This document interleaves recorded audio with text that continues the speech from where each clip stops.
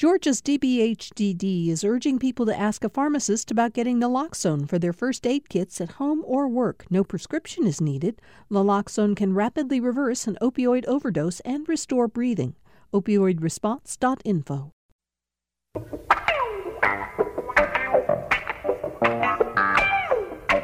It's a brand new week here at Political Rewind. We're very glad to have all of you with us. Hope you had a terrific weekend. And you got some chance to rest, relax a little. When you're covering or looking at political news day in and day out, Jim Galloway, you don't get much of a rest at all. The weekends are not the weekends anymore. Nevermore. That's Jim Galloway, of course. He is the lead political writer for the Atlanta Journal-Constitution. You read him on Wednesdays and Sundays in the newspaper, and he oversees the Political Insider blog at ajc.com. Boy, Rome is in the house. Rome, Georgia, in the house for today's Political Rewind. Representative Katie Dempsey, who represents, is it this 17th district? 13th. Lucky 13th. Okay, 13th district, which encompasses the city of Rome and at least a good chunk of Floyd County, right? It does, yes. You are a member of the Appropriations Committee. You're on the Rules Committee. You have had a number of leadership roles on the GOP caucus in the House, so it's really a pleasure to have you here today. Oh, thank First you. appearance as a full-time panelist on the show. Well, thank you for the invitation. And sitting across from you is Wendy Davis. Wendy, of course, is a city commissioner in Rome. Were you at one point on the commission? She was. Katie? I was on the city commission. Were you two, did you serve together? We or did you not. Missed each other? We missed each other. And I served when there was only one female, so it was a very unique time. I was the second female to serve. Wow. So, yeah, we kind of helped plow the field that needed to be. Wendy Davis is a Democratic political consultant. She is on the DNC executive committee. Not the executive committee, but just You're a the member of the big DNC. Right. You will most likely be a delegate to the Democratic National Convention next summer. I'm a delegate with no vote in the first round. Oh, yes. perfect. Yes. And because you're a super delegate. Because I'm a super delegate. All DNC members are. And you've been active in Democratic Party politics in Georgia for a long time. Very long time. Katie Dempsey, of course, is a Republican, so we have a balanced panel today. Before we launch into our conversations today, I just want to take 1 minute, if I can. I was really thrilled. Friday night, the National Association of Television Arts and Sciences Southeast Chapter held their annual Silver Circle Awards, which are given to people who have been involved in broadcasting for 25 years or more and who have done work that doesn't stink. And I was really honored to be one of the people who they selected to be a recipient of the Silver Circle Award. But just as important are the people who were with me. Name some of the names you'll all know across the state. Carol Sparge at Channel 2 in Atlanta, who I worked with for a long time, was inducted into the Silver Circle. Dana Fowle of WAGA, Fox 5. But across the state, for those of you who listened in Savannah, Craig Harney was inducted. So was Barbara Gauthier, who is a very popular anchor down in Columbus. Those are just some of the people. Jennifer Rigby, who is the news director at Channel 11 here in Atlanta. So it was a lovely evening. I was really proud that Tom Faust and Robert Jimison were there tonight because they share in whatever work we're doing here that matters. And so I want to thank Natus for what was a lovely evening and an award. I don't like awards, but this one I'm kind of proud of. All right, enough said. Let me start, Katie Dempsey, if I may, with you, because you've been starting to meet to work on issues of mental and developmental health for infants and toddlers in Georgia. Help us understand, so we can all talk about this, what exactly are you looking at? And before I say that, I'll say congratulations. Oh, thanks. It's a great award. It just means I'm old. Well deserved. Grown up. That's the word I like to use. You're a grown up now. The study committee that began last week on social and infant toddler emotional development, it's so important. That is what leads to the mental health challenges ahead in the future. It's began probably with a thought long ago that a child can't sit in their seat, But it's much more complicated than that today. And when we talk about those smallest, youngest of babies, and you think, well, they don't really have any issues. Somebody's loving on them and taking care of them. Not always. And that's often where it begins, not having the eye contact, truly not being held, not being read to or sung to or communicated with, and beginning those just what might seem like very normal, but if missing, can lead to some large disparities in development. There was a time when we thought it was year 5, but now the reality is that evidence-based science work shows that at 3 years old, there are windows that have closed, and the opportunity is much harder to develop to be a healthy, well-balanced adult one day, and not only to thrive, but to survive in certain instances. You are the chair of this subcommittee that's looking into these issues. So very quickly, before we ask for Wendy and Jim Galloway to get involved here, what can legislators do to improve outcomes for the youngest children in Georgia? Well, certainly we need to grow our healthcare providers at all levels, but in this area particularly, there are many programs that exist in communities and also some statewide programs that help, but we need to strengthen and encourage those in many ways. It's often some of the reasons that we lead to children in foster care, or one day that child grows up to be an adult that may be part of our criminal justice system. So it's very vitally important that working on that brain development, realizing it, embracing it, and how many brain neurons develop every second in those early years, that we are feeding and nourishing the brain as well as the child. You know, Jim Galloway, go ahead. I was going to, you mentioned the doors that close even at 3 years. What doors are those? You know, it has to do with the architecture of your brain.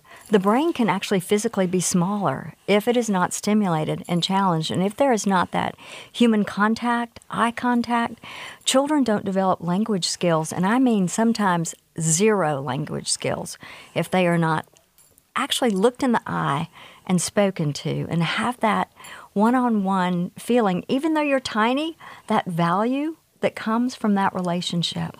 It stimulates your brain.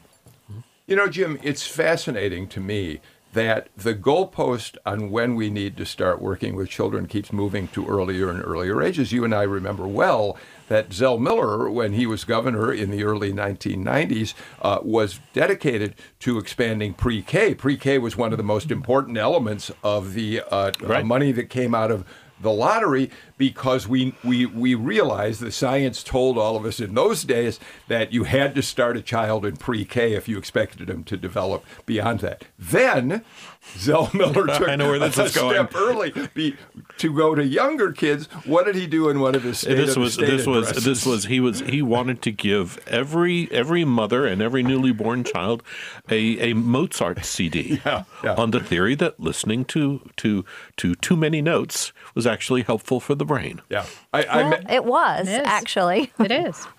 Wendy, I want to get you in here, but I did mention to Galloway before the show started, you know, we all kind of chuckled when Joe Biden in the Democratic presidential debate last Thursday night at the end said young mothers should be turning on the record player for their children. I said, this is now 2019. Even Zell Miller in 1992 understood it was going to be a CD, not a record. Right. Wendy, your thoughts on all this? Well, and first of all, it's good that we're looking at the science and understanding the architecture of the brain, and the article you sent as sort of a background on this too talked about the connections that are being made. We talk about language development, but we also talk about the trauma that, and we all think about the trauma of infants.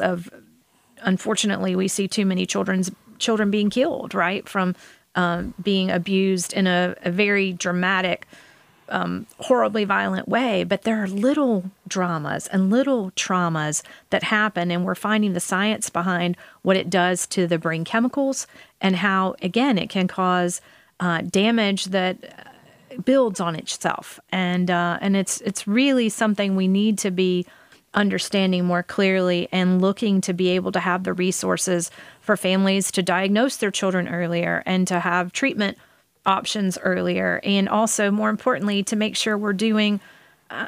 Everybody sort of assumes women have been having babies for, eons, so everybody knows what to do when you have a baby. Well, I bet everybody doesn't know exactly what to do when they have their baby. And so taking care of mothers is super important. And I'd love to, if it fits in somewhere, we have an exciting 3-year-old program in one of our schools. That's go ahead. Terrific public-private partnership that I'd love to brag about. The South Rome Early Learning Center is a really innovative program between the School of Ed folks at Berry College and our Rome City schools, and we are now in our 5th year of that program.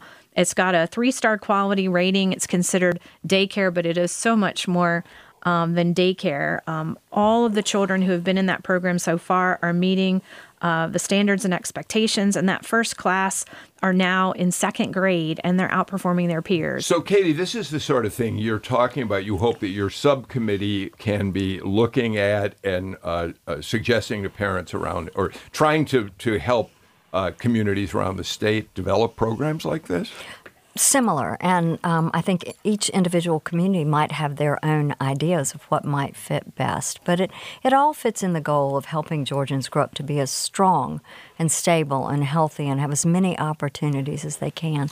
That early intervention, proper diagnosis, learning coping skills, recognizing the trauma that is there, and sometimes the trauma that is even before birth. It happens before. The children that are born to mothers who have faced drug addiction, who also themselves are in possible violent and unsettling situations. Children in the womb, and then certainly once born, become a part of all of that. It's in their chemistry. So I think it's going to be interesting to see what a legislative committee can recommend in terms of state action on this. How does your what's the timeline for what you're working on right now? We'll finish this up in November and have a report ready for the legislature in December and take a look at it. But there are some coding issues involved in billing. Many of the services are not being carried forward because there's no way for the provider to be reimbursed. So some of that, how early can we go? Pre-K is good. And is there 3? Is there 2? Is there certainly our quality-rated daycares have become very important across the state and good for parents to recognize that there are differences in where they take their child. Jim, there's another important health issue that's going to be get moving this week at the Capitol. Representative Sharon Cooper is chairing a committee that's going to look at the terrible statistics we have in the state of Georgia of maternal mortality rates. Women who are pregnant, women who give birth. We have some of the highest rates in the country. And I think if you look at African nations, we are up there with some of the poorest third world countries. I think we're above Turkmenistan or Uzbekistan. I can't remember which one, but it's one of those. And it's the fact that we've got a rural the rural part of Georgia is kind of spinning out of control without health care. I mean, you've got half counties without an OBGYN. You've got maybe I think we have a few more. We have maybe 50 counties out of the 159 without any doctor whatsoever. And if you don't get that upfront care, you could have complications, and mothers die as a result, specifically African-American mothers. Yeah. Wendy, so this issue of maternal mortality came into play in 2 different ways during the legislative session, last couple of them actually. Certainly in terms of what Jim just mentioned, rural health care, right. The fact that we just don't have enough doctors and other health care providers in many rural communities. But then it also came into the debate about HB 481, the bill that virtually outlaws abortion, as people on your side of that fight were saying, why don't we focus more on fixing that problem instead of the issue of abortion? Speak to us about those things. So when you have the U.S. being the only first world nation where the maternal mortality rate is increasing, somebody needs to be paying attention. And when Georgia is at the top of that bad list, we've got to dig in. What's the most horrifying? I mean, those numbers are on their face horrifying. It's more horrifying that African-American women are 3 times more likely to die in childbirth than white women. But 60%, the statistics show that 60% of those deaths are preventable. And the example I use to try to make people understand this better is the Serena Williams example, right? She nearly died after having her baby. You could not find someone who had less resources, right? She has practically unlimited resources. I'm sure she had great insurance, but her doctors, the staff weren't listening to her. She basically had to demand that they listen to her, that what she was feeling wasn't right. So there are states that are taking this on, and the way to take this on is to not reduce resources, but to increase resources, and it can increase the trying to grab a hold of it and change it. And it can be changed in hospitals. They're doing it in California now and making great progress. Yeah, I think that's going to be the key to see what I think the committee is due to come out with a report by December. In time for the January session. It'll be interesting to see what they recommend, because we're working in a climate right now where resources are being trimmed at many, many levels in state government, not expanded. And that list included the maternal mortality work that's already being done by the Department of Health. That list I saw that y'all sent out said that's one of the things being cut. Katie, you're not a member of Sharon Cooper's group, but you did say to us before the show got on that this is an area that interests you enormously as well. Most definitely. A good, healthy start is very important, and a healthy mother is the best pathway for that. We have done a good bit over the years. Don't get me wrong. The numbers are heartbreaking. And depending on how you look at the statistics, some places we're not exactly last, but we're certainly way too low, and we need to improve without a doubt. Last year, I was appointed by the National Conference of State Legislators to be a part of their first fellowship class that looked at maternal and infant mortality across the nation. So shared and exchanged with legislators from all over our nation, House and Senate members, and a few staff members around. Very informative how different states are dealing with it, how different states also have lower birth rates than Georgia in some places, which, that is concerning. The more children we have and the more pregnant mothers we have, the greater the challenges are, of course, to deliver services, but also just the different ways that they collect the data. And data is a challenge for Georgia. So last year, I actually did carry, and it was signed, a bill about data. And that is going to help us from the budget to this issue to anything we look at in the future. I think that with funding, Governor Kemp will begin to use this as a great tool to really get us to the reality of real-time numbers in Georgia and the evidence-based work that holds ahead for us to really advance to. But how do you address any of this if you don't look at the broadest possible expansion of Medicaid? And and this is what an issue that many Republicans have just held the line against. The governor certainly doesn't want to do it, but isn't it inevitable that if you really want to improve those outcomes, that we need the broadest expansion of Medicaid possible? That might be the easiest answer. It might seem like the easiest answer, but just because we have it would not mean that anyone would get services. We have to have those providers, those doctors in place, and we do not. Even if Medicaid today, if the floodgates were opened, there would not be access to the service. Jim, that is a point. So many of these issues come back to the biggest issue confronting the legislature of all in many ways. What do we do about rural Georgia, improving the economies of communities across rural Georgia, which could lead to more health services being available, more employment? It just shows you what a big issue this really is. And the legislature's tried to grapple with it with not as much success as they'd all like. And you've got an effort by Brian Kemp, I think in the last 2 weeks, to set up something called a rural strike force. Just to find out whether there's, my guess is that it's something that would perform some triage in rural Georgia to figure out what places can be saved, and with where do you start? Where do you start with the big problems, or do you start with the little problems and fix those first? Let's do this. Why don't we get an early break out of the way? Because when we come back, we've already talked about spending money on a number of programs, and we're going to look at what's happening right now with Governor Kemp's efforts to get state agencies to reduce their budgets and how that's going, what budgets it's going to affect, and we'll do all of that and more after this message. Are you thinking of getting rid of your old car, truck, or RV? GPB's Vehicle Donation Program is here to help. Donating has never been easier. We'll take care of everything, including free pickup of your vehicle.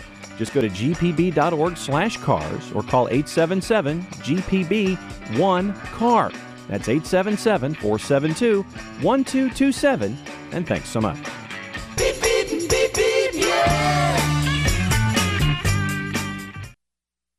Critics say government officials allowed America's opioid epidemic to continue for decades, even after drug company executives admitted to wrongdoing. They were keeping all internal documents confidential.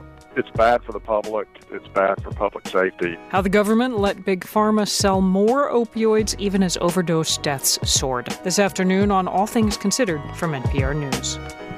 Join us for All Things Considered this afternoon from 4 to 7 right here on GPB.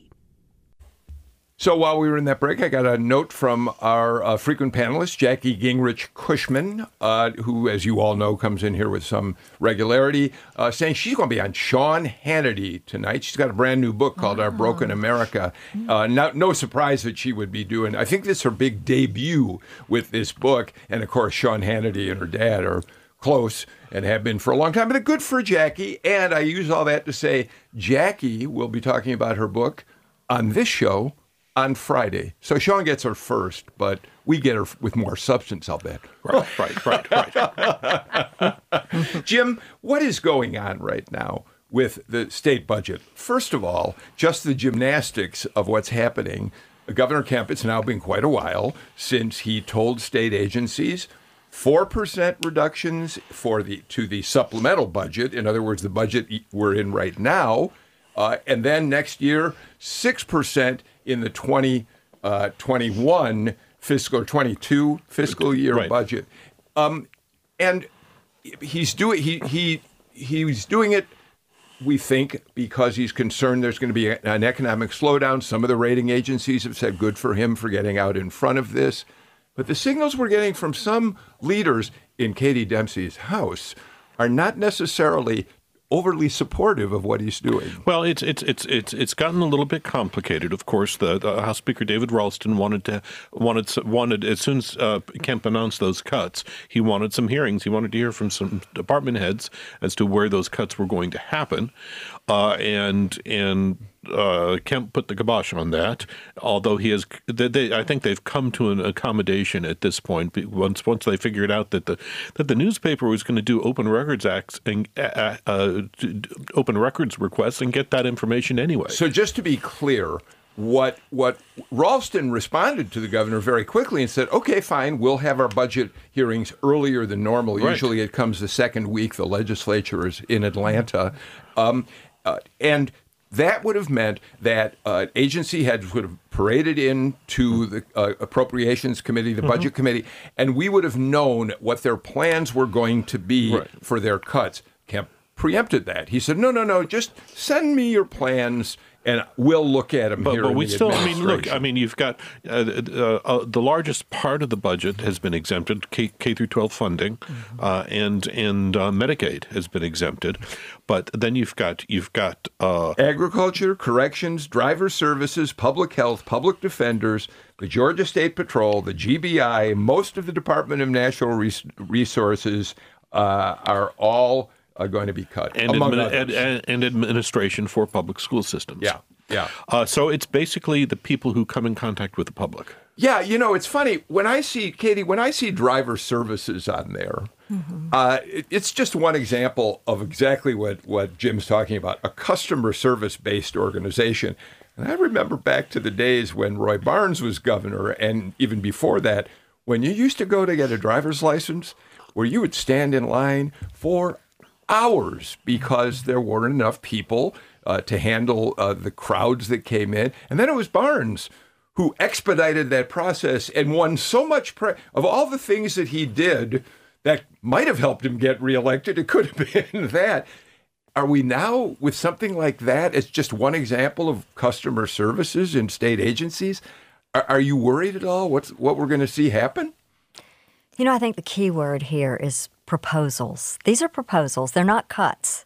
We are getting prepared, and that is a wise thing to do. You know, there's certainly indicators on the national horizon that just by historical data, that it could be a time of caution for spending.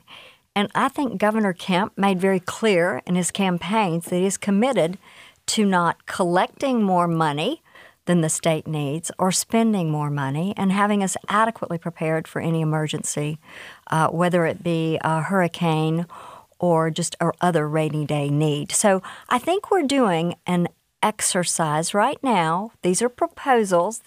This is what would you do if, yes, every agency was given a 4% marker for the 20 budget, which is now, and 6 for 21. Those are important and deep cuts.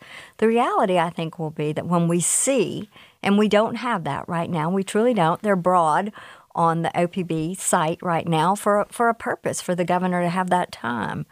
But I think when we see what they actually are, there may be some reasonableness to it, and perhaps we won't have to go as deep as the 4 or the 6. I thought that was a really clever answer, Wendy Davis. So it was a really fair answer, and I will stand up for the legislature a little more. The legislature gets to pass a budget that they have to hope the governor signs, right? So to me, I feel this was a little heavy-handed executive, but he's got a good model for that right now. I want to give you a chance to keep talking, but I haven't yet done what I always have to do when we talk about the state budget, and that's do the disclaimer, which is Georgia Public Broadcasting is, in fact, a state agency.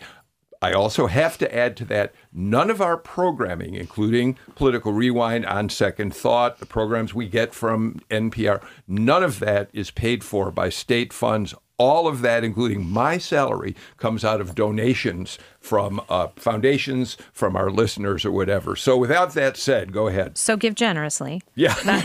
Our pledge drive happens to start tomorrow. That's Wendy. right. Well, give generously. It's important.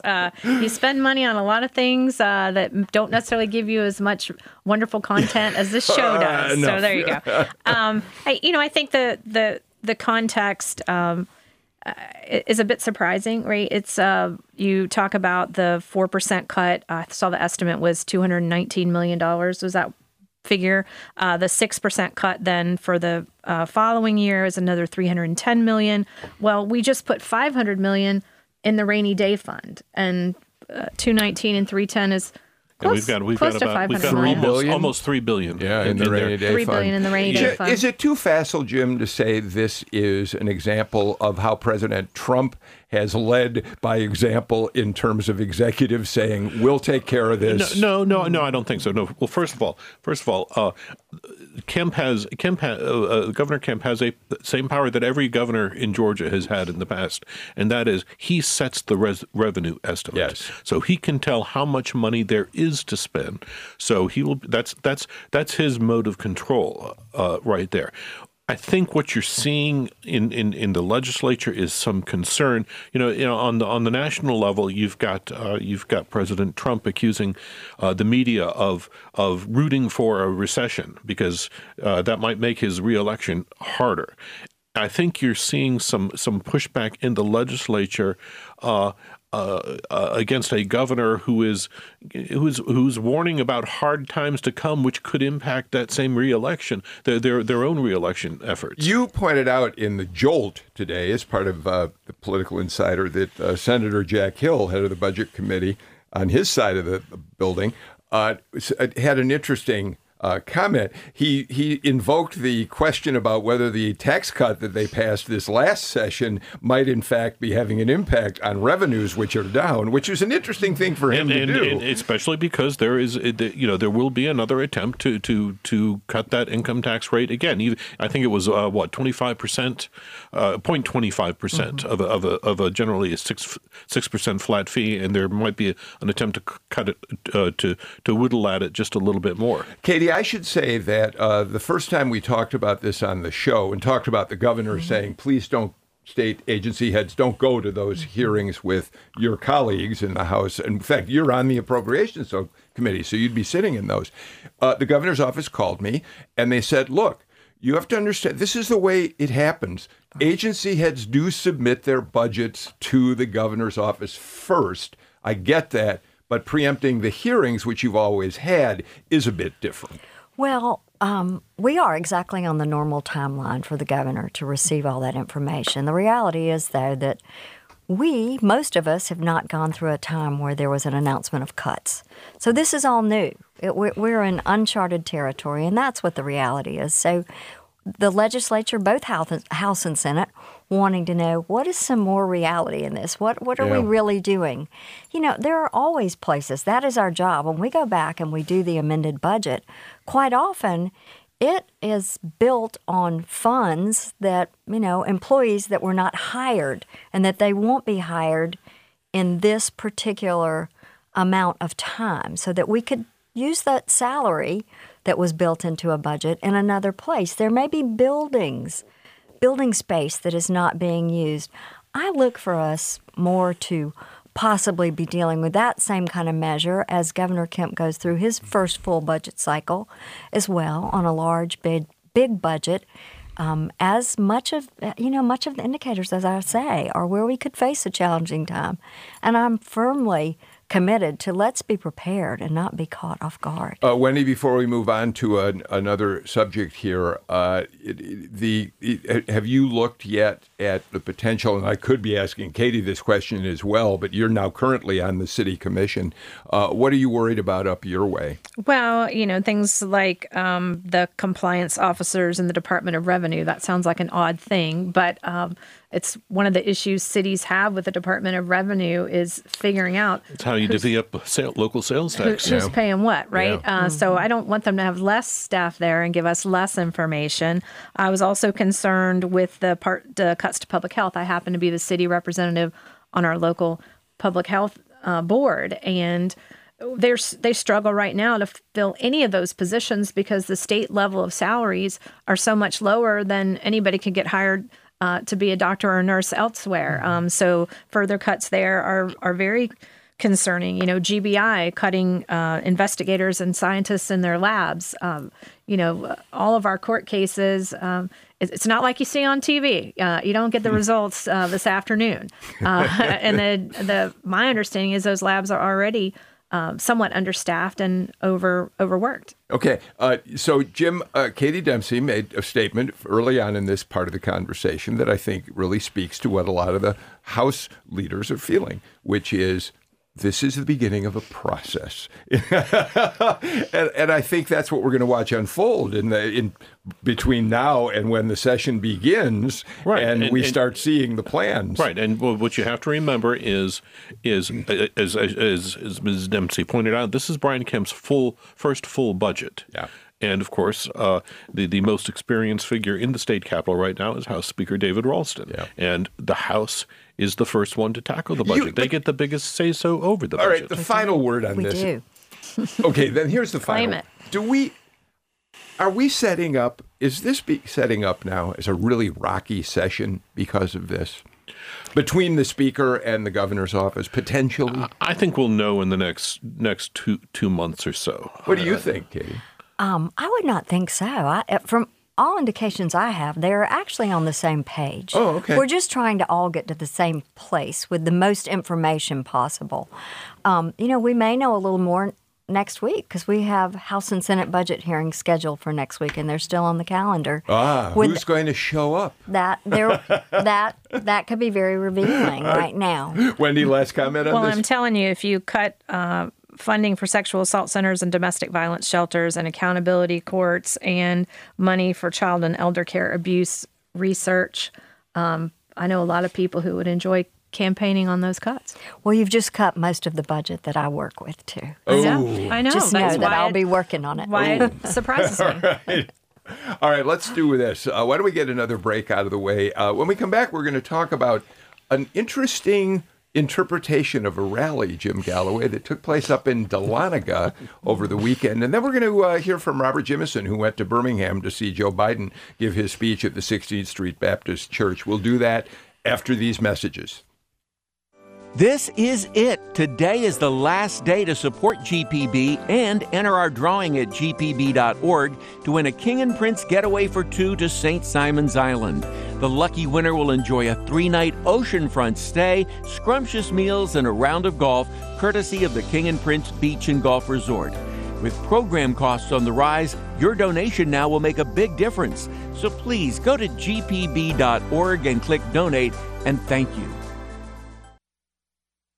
On the next Fresh Air, 2 New York Times reporters who covered the Brett Kavanaugh confirmation hearings investigate parts of the story that weren't covered in the hearings. They also spoke to people who were not interviewed in the FBI investigation. We talk with Robin Pogrebin and Kate Kelly, authors of The Education of Brett Kavanaugh.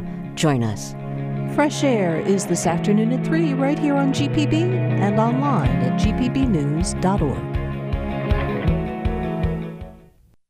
Jim, there was a white supremacist rally in Dahlonega, Lumpkin County, over the weekend. It attracted 35, maybe, people, according to the reports that we've seen on it. Those rallies tend to get a lot of advance publicity. A lot of people get concerned. Hundreds of law enforcement people, unfortunately, have to spend a Saturday dressed in riot gear in the hot sun. But typically, there's not that many people who show up. It's not Charlottesville. No. There were about 3 times as many counter-protesters. Yeah, and those counter-protesters, some were, I assume, really Antifa, which is a radical opposition Anti-fascist group. But many of them were locals. Some of them were from Metro Atlanta, of course. So in some ways, we wouldn't even be talking about this now because it didn't develop into much of anything. But for the way it was characterized by some elected officials in the counties who helped support the law enforcement effort. By law enforcement officials. I mean, you had the Chattooga County Sheriff, Mark Shader. He posted a photo of himself and some of his colleagues on Facebook, and he says, doing our part to help our friends in Lumpkin County with the Antifa protests. Not the white supremacy protests, but the Antifa protests. And then you had the Lookout Mountain Judicial Circuit, the Drug Task Force, saying noting that they were there helping with the Antifa protest and the Patriot rally. Yeah. But just to back up a little bit, this was organized by a fellow with a very strong KKK, a former KKK member. He's very active in the alt-right, the white supremacy organization. Originally, they had wanted to. They had put Representative Doug Collins on the billing. Was it Doug Collins or okay? Go ahead. It was Doug. It was Doug Collins. I mean, this is Donald Trump's chief advocate on the House Judiciary Committee, and Collins said, "Oh no, I'm not going to this thing. There are too many white supremacists involved. We don't do that here." And so to have to have law enforcement give the organizers of this rally a pass was kind of disturbing to some. Now you did have Dwayne Brown, who commanded the commander of the Lookout Mountain unit that I cited. He came back and said, "Look, we did not intend any kind of endorsement." Yeah, Doug Collins' quote on why he backed out is this: "White supremacy and white nationalism have no place in our country. I will continue to denounce any and all forms of hate. For that reason, I will not be attending the event in Dahlonega, which has been organized by known associates of hate organizations." Wendy, the headline that Galloway's folks at Political Insider blog used was, "No, there were not fine people on both sides of this." Right. It's fascinating how things get twisted and turned lately. Down is up and up is down. It seems some days. I think the folks who initiated the demonstration made clear their values, and there were a lot of people there saying we don't share those values. We had a similar situation in Rome a couple of years ago, and we had a group trying to organize and figure out how to respond to it. We decided to call it "Turn Your Back on Hate," and we addressed them and in a orchestrated way, then turned our backs on what they had to say. And there are a lot of ways to handle it. I thought the it was clearly safe because there were way more people in SWAT gear, riot gear. Katie, there always are. I spent 7 years, as listeners who are regulars know, I spent 7 years as the Southern Director of the Anti-Defamation League. We monitored hate rallies. We were involved with law enforcement in making sure those rallies were safe. And it's almost always the case that they don't develop into terrible situations, and law enforcement spends your tax dollars and mine out there. But you have to, I guess, because there's always a potential for another Charlottesville. We're absolutely in a different time when so many issues are unpredictable and so many people that might be in attendance or just passing by could be. So, I think that our hearts and prayers need to be invested deeply in our law enforcement and our first responders who are there knowing that they are there to protect. All right. I do think, again, the bottom line, Jim, is it's the mischaracterization in the aftermath. And the reason that's such a sensitive issue is that you've got these alt-right white supremacist groups that can take these kind of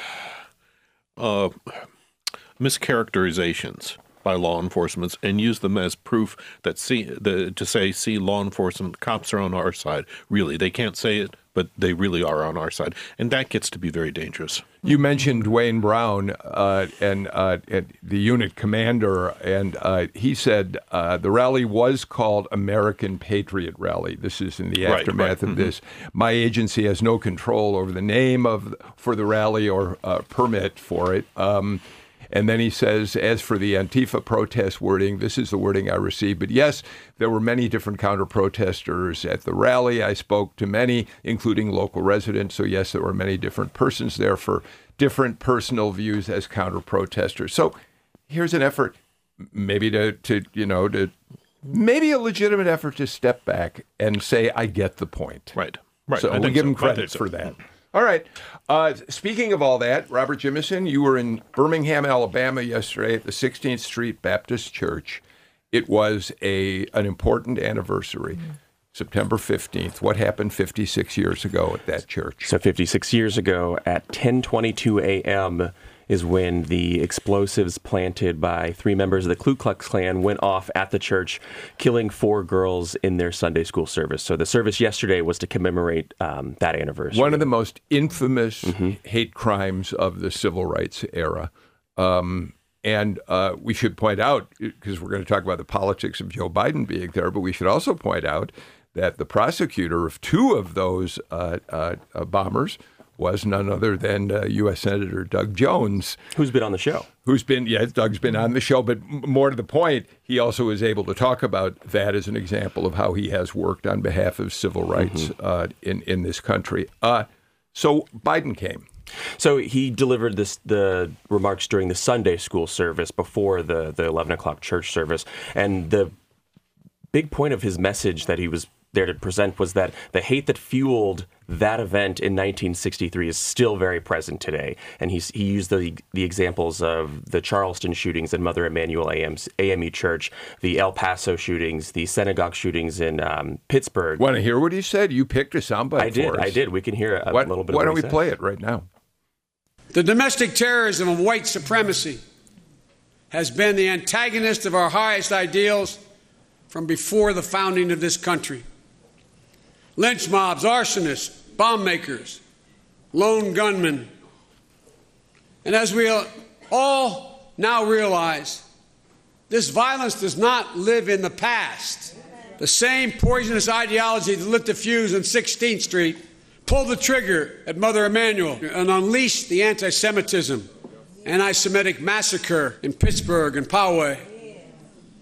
We saw white supremacists gun down innocent Latino immigrants in El Paso parking lot with a military-style weapon, declaring he would stop, quote, the Hispanic invasion of Texas. We have not relegated racism and white supremacy to the pages of history. Joe Biden in Birmingham yesterday. How was the crowd, and how did they respond? The crowd was the church was packed, as you can imagine, and they loved everything he said. And after covering Joe Biden a couple times and listening to a lot of his speeches, I will say, he was in his element. This is where he does really well. He was on script, but, he delivered a passionate remark. He was able to connect with the families. Before the service started, he walked in and he greeted the 4 families of the 4 girls who were victims of the bombing. And, he took time to talk to them. And so I think that's when you really see Joe Biden at his best. Jim, we know that the African-American vote right now is what is keeping Joe Biden in first place in almost every poll we see of the national numbers for president, maybe in South Carolina polling as well. So it is important for him to connect, as he tried to do yesterday.